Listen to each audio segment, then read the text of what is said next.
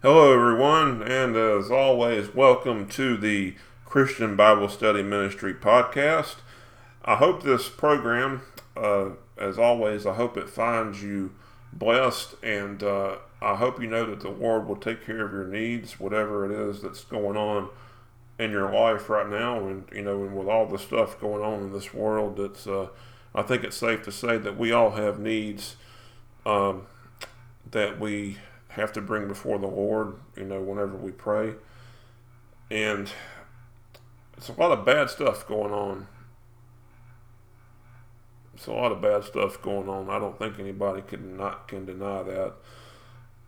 And this subject that we will be talking about today, it doesn't really deal with the stuff that's happening on the world, on the world level, but it does deal with the things that happen in our own lives. The concept that we will look at here is that you reap what you sow.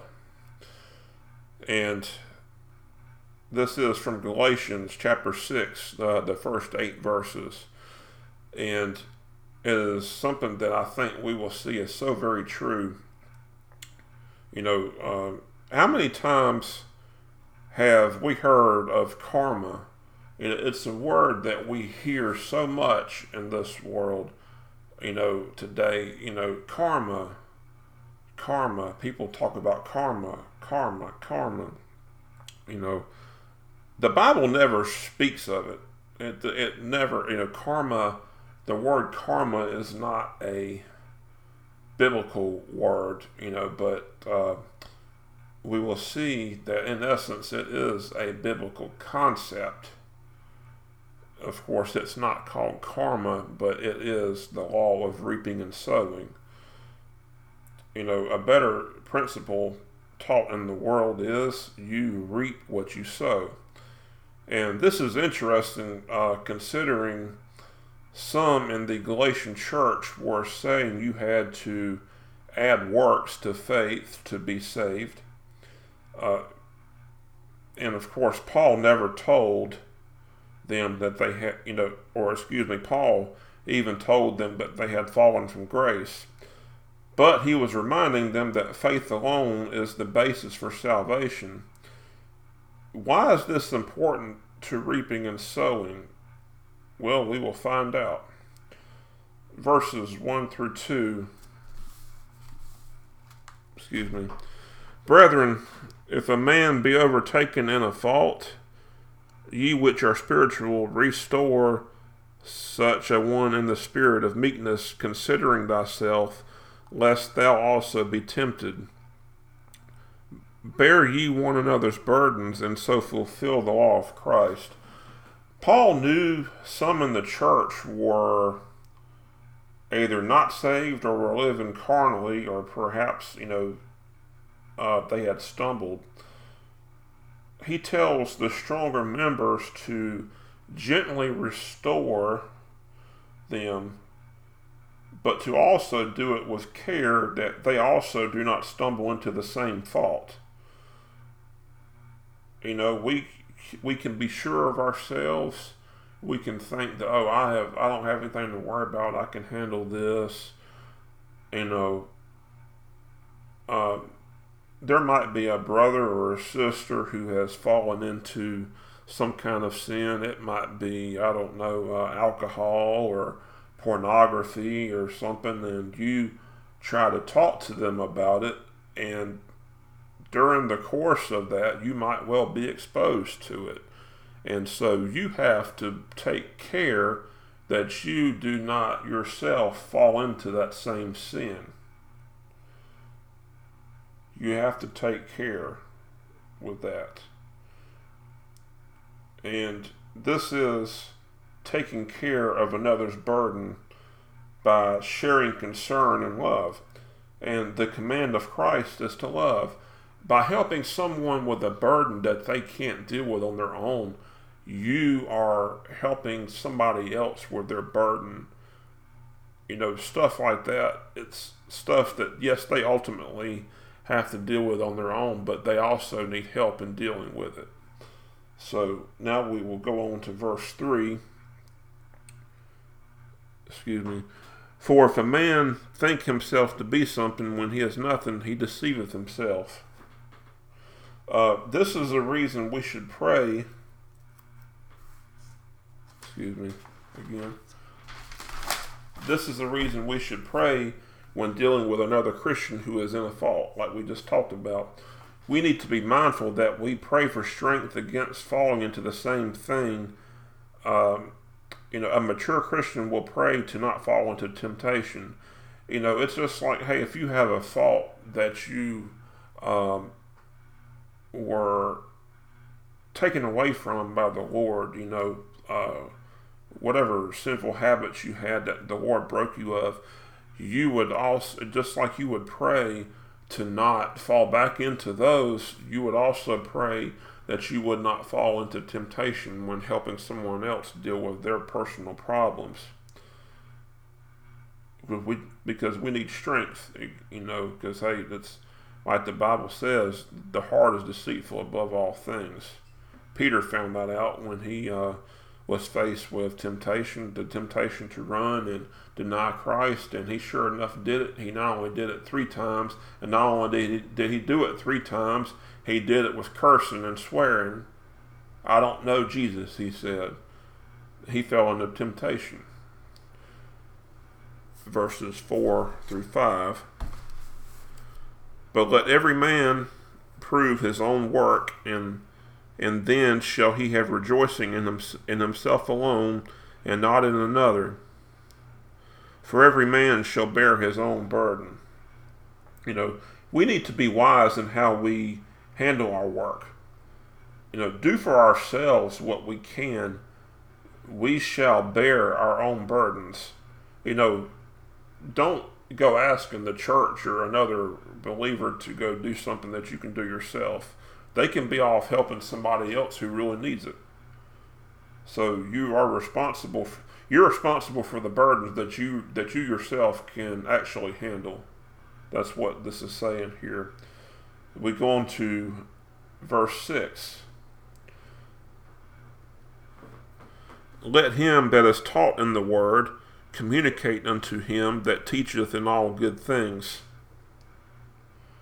We have a responsibility to help those who preach or minister full time. They preach and serve others full time, so to help them is to sow to the Spirit. You're helping somebody who is devoting all their free time, their working time or whatever you want to call it, to preaching and ministering. Preaching and ministering. That is a full-time profession, and it's a profession that the Lord has called some people to. So in order to care for them, it might be cooking their food, it might be sending them money, or just helping take care of whatever needs they have. You are helping to shoulder their burdens, the burdens that they themselves cannot shoulder on their own. Verses 7 through 8. Be not deceived, God is not mocked, for whatsoever a man soweth, that shall he also reap. For he that soweth to his flesh shall of the flesh reap corruption, but he that soweth to the Spirit shall of the Spirit reap life everlasting. And this here is where we will see that, we see how the Galatian church had gotten it wrong. They were, in essence, sowing to the flesh by teaching that you had to follow the law, or even parts of the law, in order to be saved. Paul has told us here in his other epistles that the law cannot save you. The law cannot save you because no man is capable of fulfilling the law. Only Jesus Christ was able to fulfill the law. He did that by dying on a cross after living a holy and completely sinless life and rising from the dead. That is how he fulfilled the law. no human being can fulfill the law. Circumcision avails you not. And whether you're uncircumcised, it doesn't avail you either. You must be spiritually circumcised. And yet these people in the Galatian church were teaching basically that you almost had to be a Jew before you could accept Christ. That is mixing works in with mixing works in with faith. And to me, and I believe this is what Paul was saying, they were sowing to the flesh or sowing to corruption with that. But as we have seen through these other verses that we have read,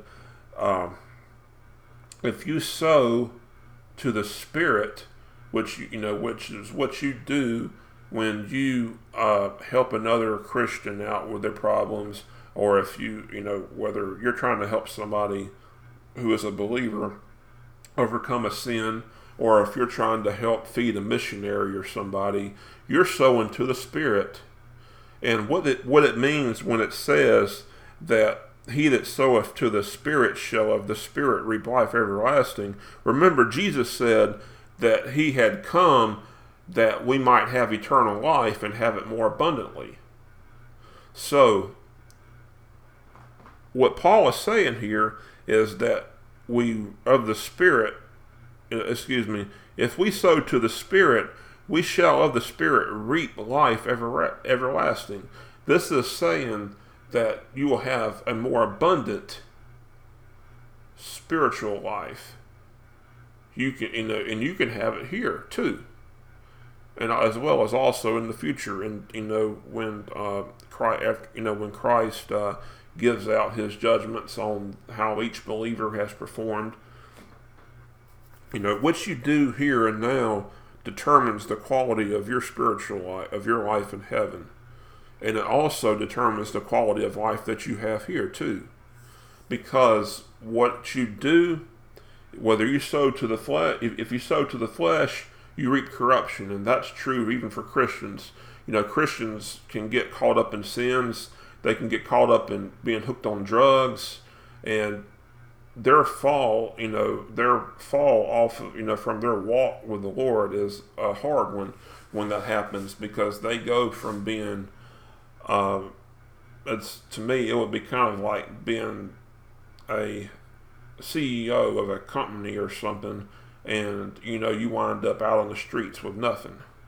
We don't, have the literal job of a CEO, but we go from having things and having a good life to, having nothing, being out on the street in some cases. And they, the people who do that have reaped corruption. Even though they still have Christ, they have reaped corruption. And the opposite, just like we said, the opposite is true. If you sow to the Spirit the things that the Lord wants you to do and focus on, trying to progress in your sanctification, you will reap a good harvest there. You will reap that harvest of the Spirit. You will reap it. And it is a very worthwhile pursuit.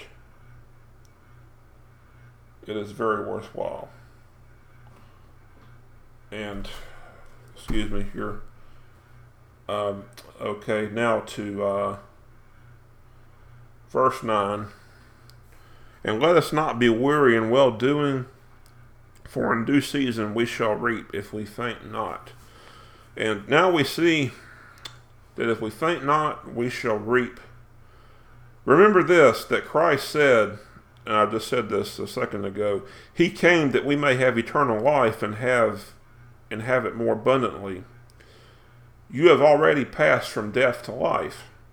You passed from death to life when you turned from your unbelief and you accepted the Holy Spirit into your heart.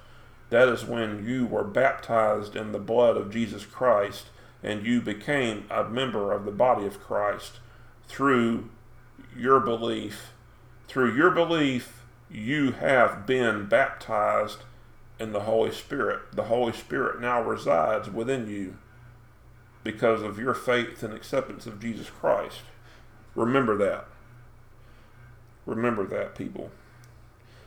Jesus wishes that you have a bountiful harvest, which is to be had by living in Him, ministering to those that are His. Remember, in the book of John, Jesus tells us, He tells us that He is the vine and we are the branches. He is the vine and we are the branches. He wants us to abide in Him so that we can be fruitful. If we don't abide in Him, if we allow things to get in the way, or whatever, that, it's like he says that branch is, something that is basically, it's going to be burned. He's not talking about burning in hell here, but he's really talking about a person who needs to have things taken out of their life so that they can be fruitful. The same thing in Hebrews chapter 6. It talks about this.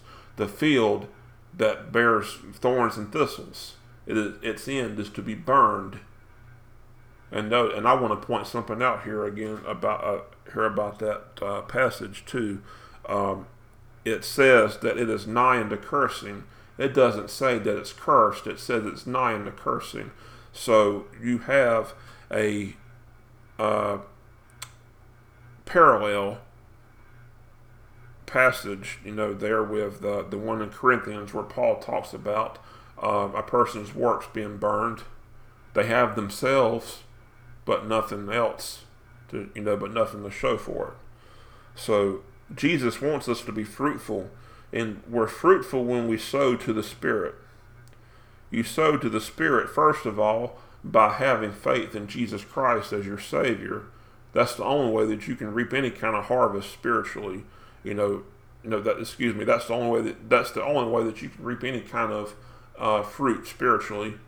Because without your faith in Christ, you're dead. You have nothing. The only thing you have is corruption, which that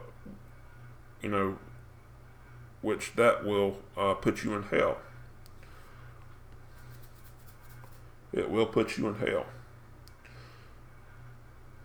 Paul tells us to faint not, so that we might reap this harvest. You have to keep on. It's tough and it's tiring, and we get discouraged. We get depressed. Some of us have even been like Peter. I have been like Peter. I got scared before, and I basically told God I quit. And I can tell you that I was torn into it's like my heart was torn and ripped to shreds over what I did, But in that case, look, people, I'm telling you, remember, the Bible says Jesus spoke to Peter personally. He personally spoke to Peter. He made it a point to make it known that he wanted to talk to Peter. The Bible doesn't tell us what all they talked about, but I'm pretty sure that Jesus told him that he was forgiven, and he reassured him, because how Peter, the Bible says Peter wept bitterly over his failure. He was torn to the bone. His very heart was broken, shattered over his failure, over his denial of the very person who he undoubtedly believed and accepted as the Lord Messiah. He believed all of that, and yet he still fell in fear. But he genuinely repented, and Christ made it a point to talk to him personally, to reassure him of his forgiveness. I have to remember this. Jesus did the same thing for me. because He knows the weakness of our flesh. He knows the problems we have with our emotions and all that when we do stuff we shouldn't do. He helps us to recover from it. And He helps us to recover from it because He wants us to move on and to go on and do things and be fruitful. And it's almost impossible to do those things when you have stuff holding you down. Guilt is probably the biggest, one of the biggest weights that holds people down. False guilt. So you see, we already have we already have eternal life, as we've already passed into it. Whoever believes in Jesus Christ has passed from death into life. You have the Holy Spirit. For the quality of that life, we must keep in mind, or we must keep on in the fight that is the struggle to live our faith. We are told we shall reap if we faint not, and this is the struggle. We must pray. And so that's what we'll do right now.